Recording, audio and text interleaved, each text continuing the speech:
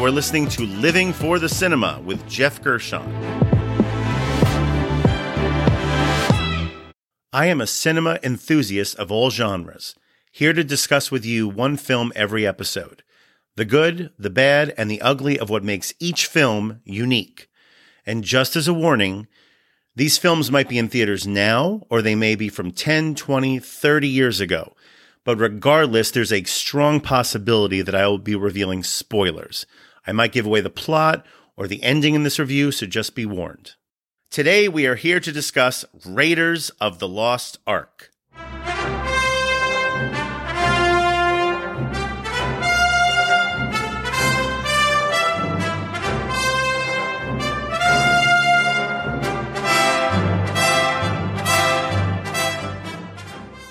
Otherwise known in some circles as Indiana Jones and the Raiders of the Lost Ark.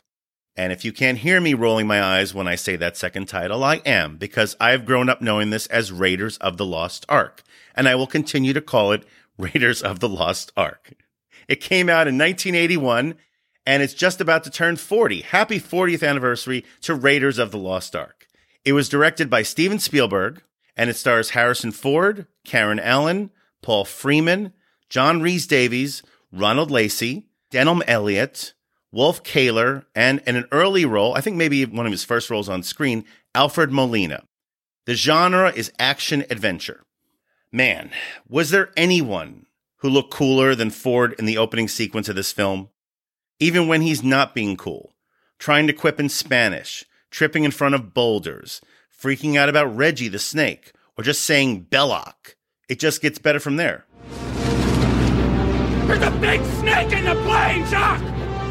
Oh, that's just my pet snake, Reggie! I hate snakes, Jock! I hate them! Come on, show a little backbone, will ya?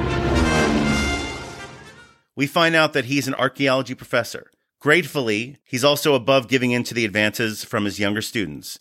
And he's also lecturing government officials about the history of the Ark of the Covenant and the ancient city of Tanis. And then there's Denholm Elliott, who's coming through as his hype man, warning with dread in his voice, any army which carries the Ark before it is invincible. Beginning to understand Hitler's interest in this. Oh, yes. The Bible speaks of the Ark leveling mountains and laying waste to entire regions. An army which carries the Ark before it is invincible.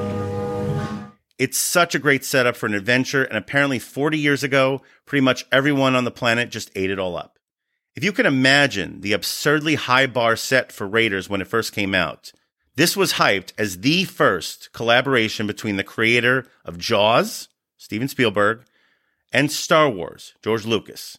And both of those films had come out just a few years prior and taken the world by storm. In retrospect, it's pretty amazing that a film with that kind of pedigree actually lived up to expectations. I mean, why don't we just throw in the writer of Rocky while you're at it? That came out in 1976. But no, you actually did have a screenplay from the writer-director of the impressive thriller Body Heat, which would open later that summer. So there was that. Yeah, Lawrence Kasdan, he wrote the screenplay for this. And just the year before that, he also collaborated on the screenplay for a somewhat memorable sequel you might have heard of called Empire Strikes Back. Talk about setting a high bar. Beyond that, all of the major players involved with this movie, they were pretty much attempting, at the time, an Americanized version of James Bond. That's really what they were going for. And this was because Spielberg himself couldn't convince Eon Productions at the time to let him direct his own Bond film. So what they ended up with was actually a seminal hero who was actually even more relatable than 007. Outside of maybe Witness, Harrison Ford has never been more charming or engaging than he is in this first performance as Dr. Henry Jones. The fedora, the whip, the scruff, it certainly helped him leave his mark as a truly charismatic figure, but he also makes this character funny, sharp, flawed, and even a bit cowardly, but all in the best ways. Not the man I knew 10 years ago. It's not the years, it's the mileage. And Karen Allen provides him with a great romantic foil as Marion Ravenswood. Yes, her character gets more relegated to kind of a damsel in distress role later in the film, but she still brings a lot of indelible humor to the film. This includes her priceless reaction to whom I would consider the film's most standout villain. His name is Tote. He's that creepy Nazi thug, played with a delightful sneer, wearing leather coats, played by Ronald Lacey. Good evening, Fräulein. The bar is closed. We are not thirsty. When he encounters Marion in a tent late in the film, he freaks her out with some sort of black nunchuck-type weapon. As he takes it out, there's chains, and you don't know what's going to happen. And she, quivers, and she's scared. And it just turns out to be a foldable coat hanger to hang his coat on. It's really one of the best sight gags in a film that is filled with great sight gags. And many of those gags are at the expense of Nazis. And Nazis always make good foils for such things. The tone of this film, I would say it's equal parts fun and suspenseful. This is definitely Spielberg at his best with this type of genre film.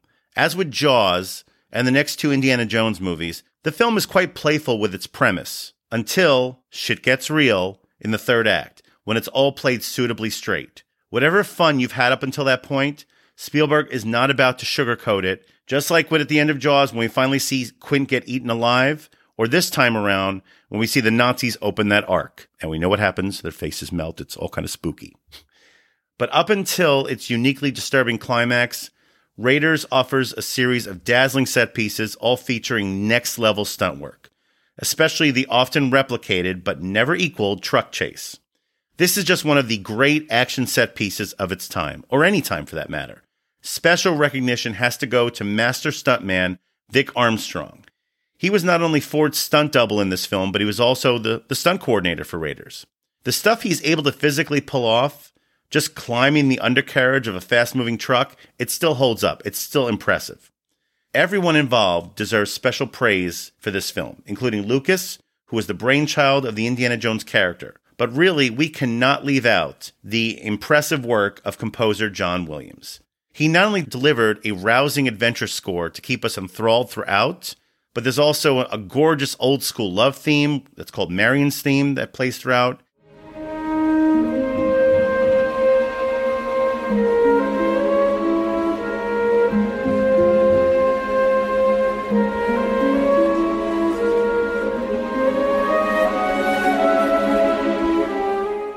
He also gave us what I think might be the most catchiest, most hummable theme for any cinematic hero. It's called the Raiders March. And if it's not the best hero theme in a movie, it's certainly in the upper echelons, right alongside Isaac Hayes' Shaft theme, Monty Norman's theme for James Bond, Elfman's Batman theme, and maybe a few others I'm forgetting.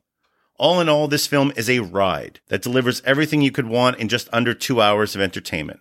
Ford certainly left his mark with this character to the point where, even 40 years later, folks still want him to return as Indy, even though he's now pushing 80. Me personally, after the dullness of Crystal Skull, which was the last movie, I'm not really so sure that's necessary. But we will always have Raiders, regardless. And it's two highly enjoyable sequels, even if they're a little slightly inferior. And that brings us to the categories. The first category is Best Needle Drop. This is the best song cue or score used throughout the runtime of the film. And music, as I've said before, and will continue to say, is essential to film.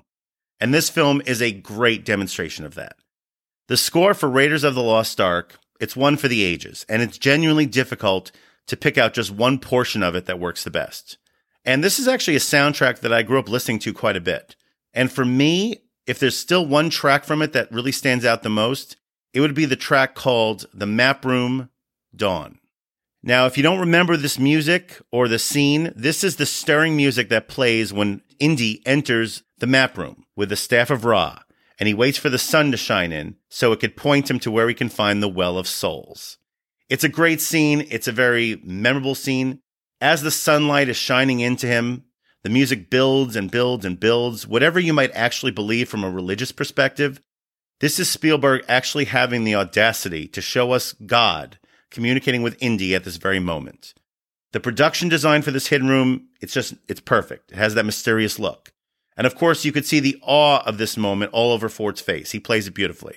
But what really sells this moment is that music.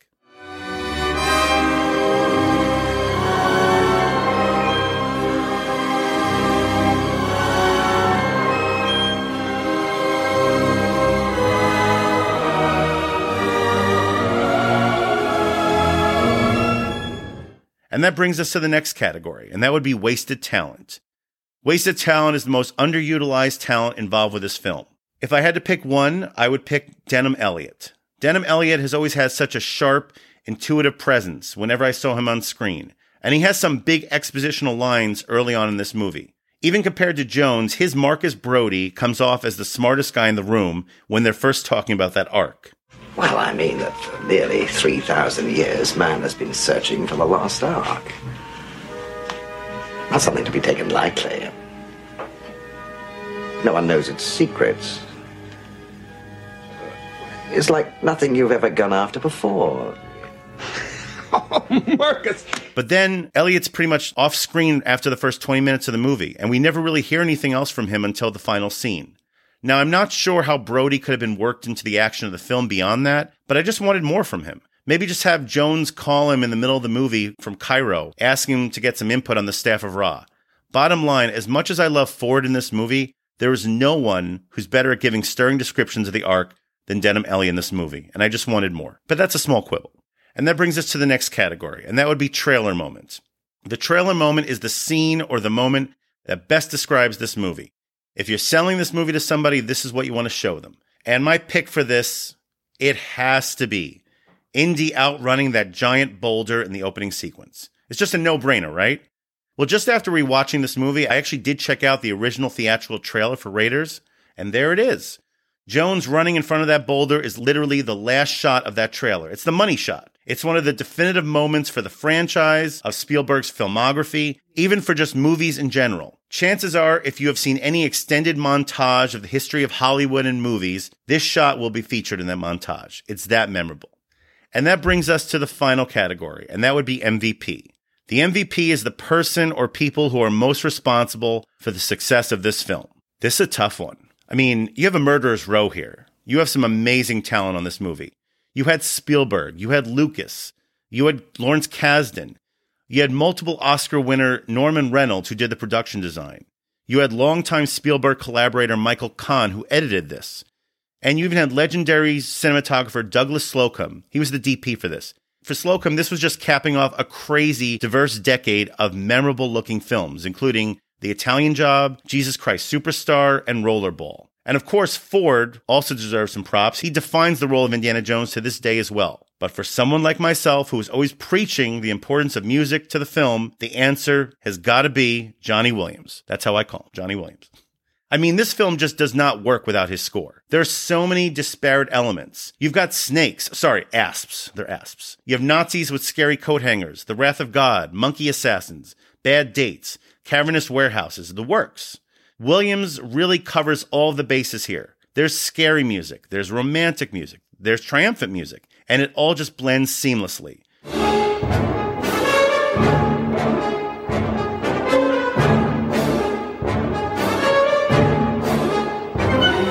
Choosing the composer for MVP might be a controversial choice for such an iconic movie, but it's a truly iconic score, so it's got to go to John Williams. And finally, that brings me to my rating for this film. It should go without saying. This is a 5 out of 5-star movie. It's near perfection. I could not recommend it enough. I've had the privilege of seeing this movie in theaters, and if you can, I would highly encourage you to do so. I think I actually heard they're going to re-release it a little bit this summer. The actual anniversary, the 40th anniversary, is on June 12th, and I believe there are plans to have a short-term re-release of the film. So if you could see it in theaters, see it in theaters. That boulder will look even more impressive seeing it in theaters. But if you want to check it out at home on streaming, it's also on Paramount+. Whatever, regardless, if you haven't seen this movie, see it. If you've seen it already, see it again. It's that good.